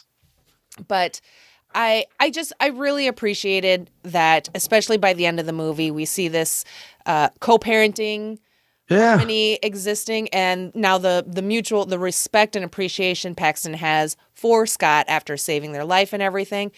And it's not like you got a sense that they really hated each other at the beginning, when Scott shows up to the birthday party. It's just that as an ex-con, they, as the parents of Cassie, have these standards. And I don't think that they're kind of diametrically opposed. Yes. And I don't think that's a lot. I don't think what they're asking is out of question. And I think it seems completely reasonable, but it's, they're willing to like let Scott be a part of Cassie's life, but he has to meet these benchmarks first. Mm-hmm. And I think that's a fair thing to ask. And so by the end of the movie, and they know, oh, he's Ant-Man and saved the yada yada, and bringing him into the house, having that family dinner scene. That was adorable. And then Paxton being like, I did this one for you. I think he told, when he's like, oh yeah, I let the chief know that you were processed correctly, yada, yada. And basically the whole like Scott getting out of jail kind of swept all of that and made it disappear for him. Made it look, So I don't know why. I really enjoy seeing that. I think it's very important to even have these tiny little moments of. It's another form of representation. Exactly. all families are different, and this is a great way to show that how a blended family could work Yeah. Yeah. harmoniously. So, yep. So the mid-credit scene is Hank Hope in the wasp suit. Blah. Ugh. And then post-credit is setting us up for Civil War. So we see it's from Civil War, but it's a Cap and Bucky and Sam and a guy Sam knows.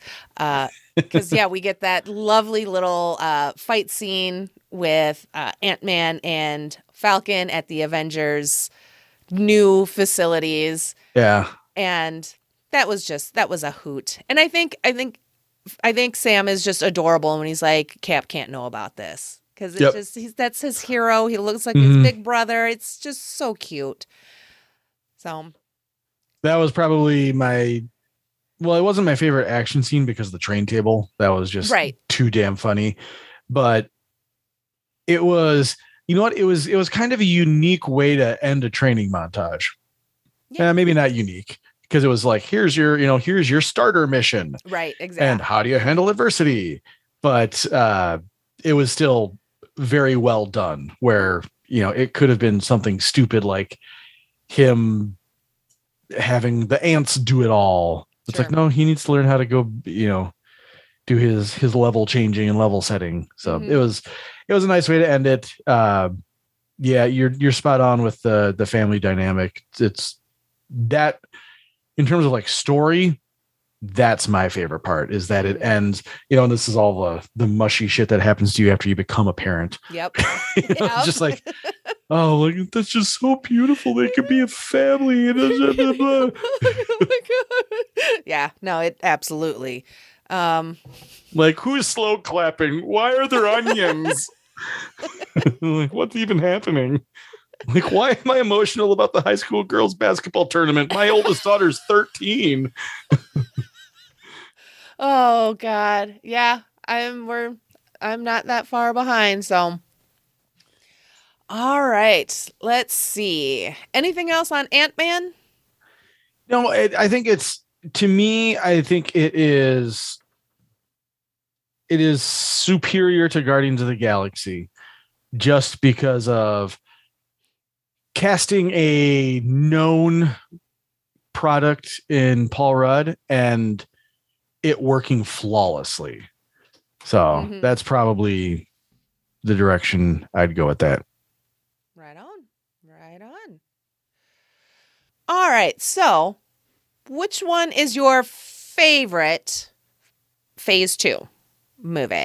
See, this is tough for me because I am always a comedy person. So Ant-Man is way, way up there. And the only reason it comes in second, and of all things, to Age of Ultron, it's because of how important Age of Ultron is. And in no small part, how obsessed my 13-year-old is with Wanda Maximoff. So she's like, I'm going to do this Scarlet Witch cosplay and this and that and the other thing and blah, blah, blah, blah, blah. Aww. I'm like, cool. Awesome. Yeah. Why do you have a corset? Oh God. Good luck. Godspeed, man. Yeah. So that to me is probably, like, Taylor plays a big role there as to why Age of Ultron is the best. And a lot of it is because she just looks at it from a different lens, because she likes Wanda so much. And that was like the first 2-3 times I saw that movie, that was not my favorite character. But especially with the direction that they have gone since, that's the origin story to who I think will wind up being the most important character in the MCU for Phase 4. Yeah. Right on. Yeah, this one was a hard one. I kind of kept going back and forth because I'm like, well, do I choose the one that I personally like the most? Do I choose the one that serves a greater purpose for the greater good of the rest of the MCU? So I went with just personal favorite, and that's going to be Ant-Man. I think what we kind of learn a bit about the quantum realm, and we do see a quick shadow of a person as he continues to shrink. I think is very interesting, and obviously plays a huge, huge role down the line. Also, Gotta love that shitty brown van, that ugly brown van. I love that dumb brown van so much. And then even Scott's like little crew. We get David and who Dastmalchian. You got it. And That man. We get to see him being a motherfucking superhero kind of. Mm-hmm. Least favorite is Thor. I don't think there was any guesses to that. Yeah, for me, my least favorite, I think, is still Iron Man 3, just because I didn't like the shell game they played with Trevor. Sure. I didn't like that. Yeah. And especially, and it's good movie making, it's good marketing, it's smart all the way around on the studio's part, because their goal is to make money. But the way that trailer presented, with Ben Kingsley doing like that deep voiceover, and it felt very much like Bane. Oh, sure. Why would you kill a man before throwing him out of a plane? Like Bane wasn't a really good villain, and I thought we were being set up for something like that to rival Iron Man, and it wasn't. And it was like this weird knockoff revenge plot. And I just, I think you bring up a good point about personal favorite versus bad. Like, I think I would probably have to agree with you that my personal favorite is Ant-Man, but like I have to take Age of Ultron because of the kid. But I think the best movie, like from like an actual, like, hey, we're going to grade this, from the Academy standpoint, is Winter Soldier. I would agree. Yeah. So this is it's kind of an interesting phase in that respect, because, most people are probably going to hate either Iron Man 3 or Thor 2 the most. They're easy to hate. Maybe Age of Ultron, to be fair. The best movie could really fall anywhere on the board if you're going on a personal preference, but that's just, to me, another sign of why the MCU has been put together so well. Like, depending on what your ideals align with, any one of these could be your favorite, which is kind of cool. Absolutely. Yeah. Personal favorite, Ant-Man. Overall, for what it does to the MCU, I think I see where you're going with like Ultron. Absolutely. But I think I'll still a little bit more personal preference still affecting the decision. I will have to go Winter Soldier, because I think I love how that really kind of sets up Cap to continuously be that, like you said, uber lawful good. Mm-hmm. And it's just, I don't know. I really like that one. Although it's hard to pick. My spot is still blank on my sheet because I still could not figure it out. I even asked my kid. I was like, which one's your favorite? Help mommy decide which one's mommy's favorite. He likes Ultron, and Ant-Man is his personal favorite. But because there's a nice mix of like movies in here overall, and some movies where you're just like, fuck yeah. What's the lost arm in Ant-Man?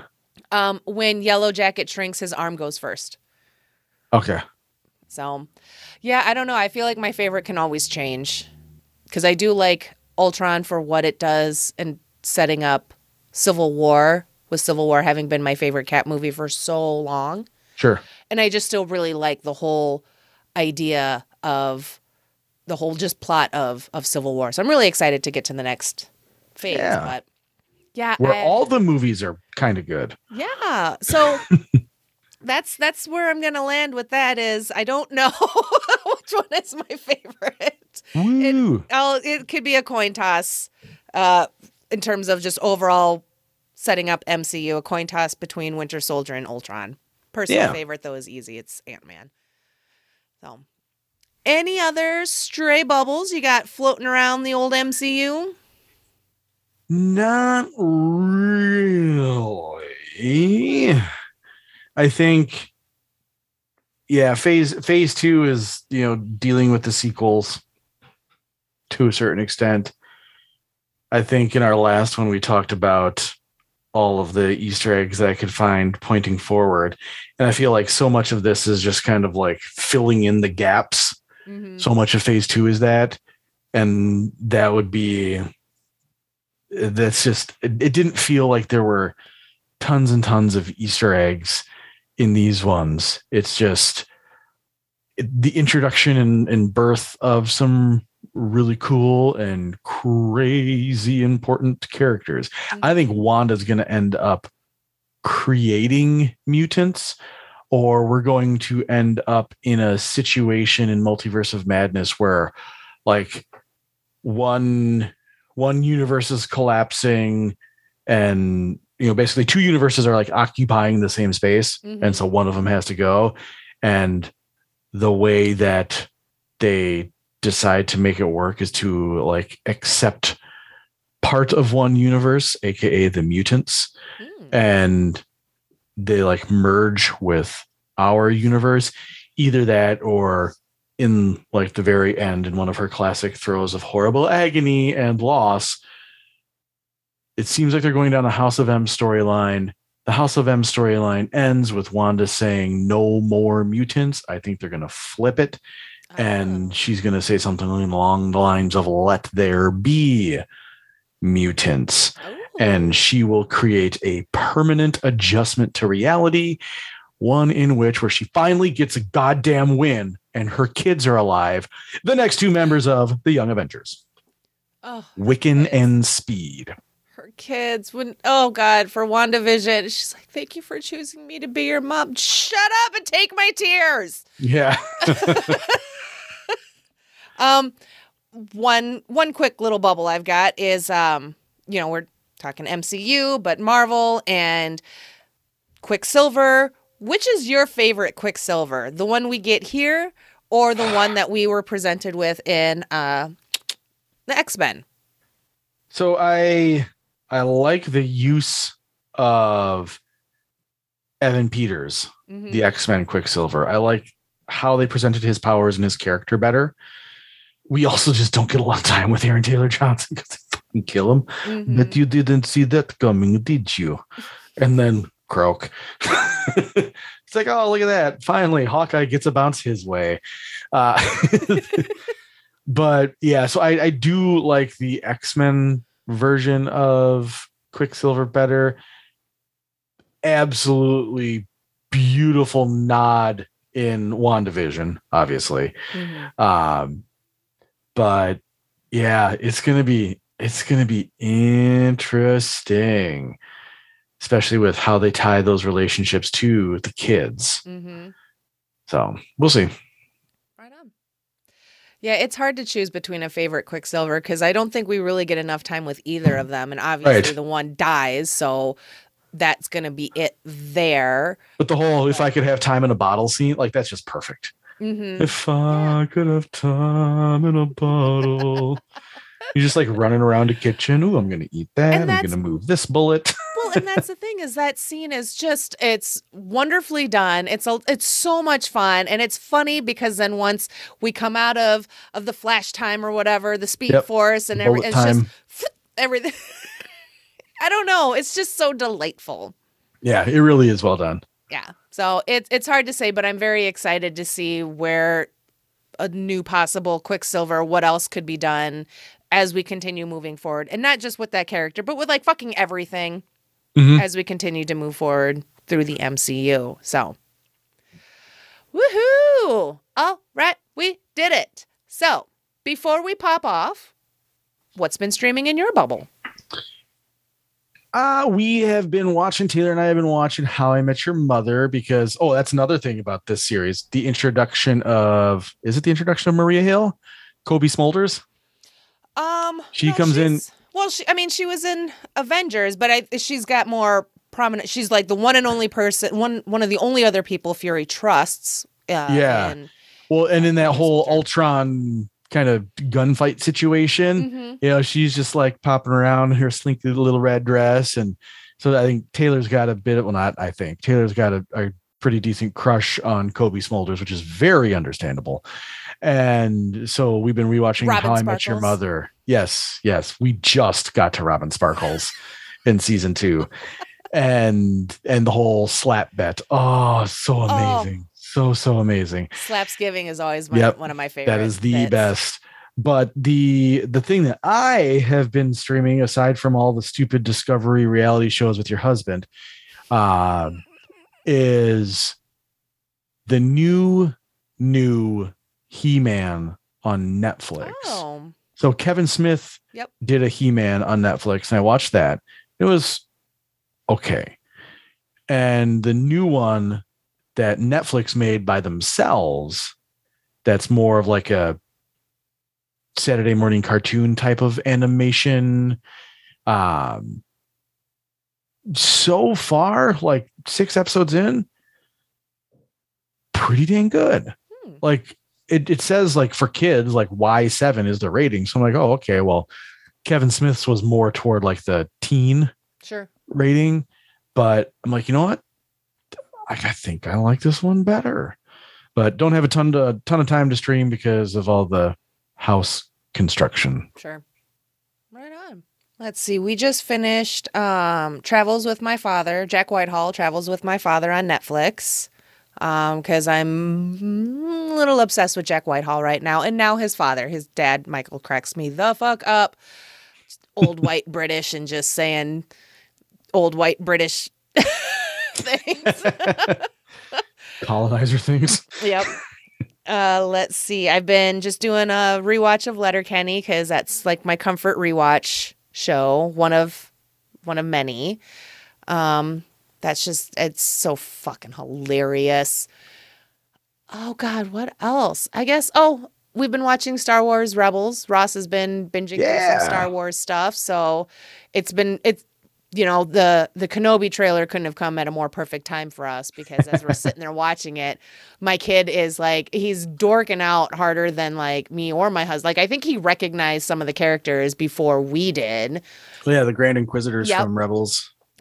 So that's been going on. So a bit of Star Wars, Marvel, but yeah. Excited for Moon Knight. Moon Knight's the next one out. Oh, that's right. March 30th. And then No Way Home is going to be available earlier on digital. And I was like, just in time for my birthday. And my husband's like, calm the fuck down. He didn't sing it. He doesn't do that. I do. True. That. Yeah. Anyone who knows the warden knows that. Yeah. He doesn't do sing-song things. So, but yeah, other than that, it's like I've got a bit of a break in some pod prep. So I don't know if maybe I'll just watch something new. I know I usually just do rewatches. I play on my phone and see what it Oh no, doesn't Bridgerton come out? Oh, that's later this month. Season 2 of Bridgerton is like the 25th. Have you seen Psych? No. I do want to start White Collar because of Matt Bomer. Psych would be Psych is my comfort rewatch. One of my go-to comfort rewatches. That is hilarious and awesome. And we can do a season at a time for that as well. It's awesome. 8 seasons and 3 movies. Okie dokie. We'll get to that after MCU stuff, but because I feel like that is something I should probably maybe watch.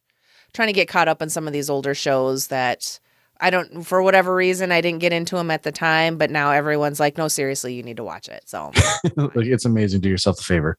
Yeah, basically. So nice. Well, all right. Well, that is going to do it for us today. Thank you, Marty, for joining me and getting all nerdy about MCU Phase 2, even though as difficult as it was, I think we still did an exceptional job. Yeah. And thank you, Bubblies, for listening. And keep streaming. Bye. Bye. If you're enjoying this podcast, be sure to let me know by rating and reviewing wherever you get your podcast fix. Follow me on Twitter @StreamingBubble. Find me on Facebook and Instagram as MyStreamingBubble. Have thoughts, suggestions, questions, or want to be tolerated? Email me at mystreamingbubble@gmail.com. If you want to show your love and support for this little old podcast in monetary form, search My Streaming Bubble over at buymeacoffee.com and buy me a cheese wedge. And if you want to take that love and support to the next level, Head over to Redbubble, where you can find and purchase My Streaming Bubble merch. All monetary support goes right back into this podcast, from new recording equipment to night cheese. Thanks for your support, and keep streaming.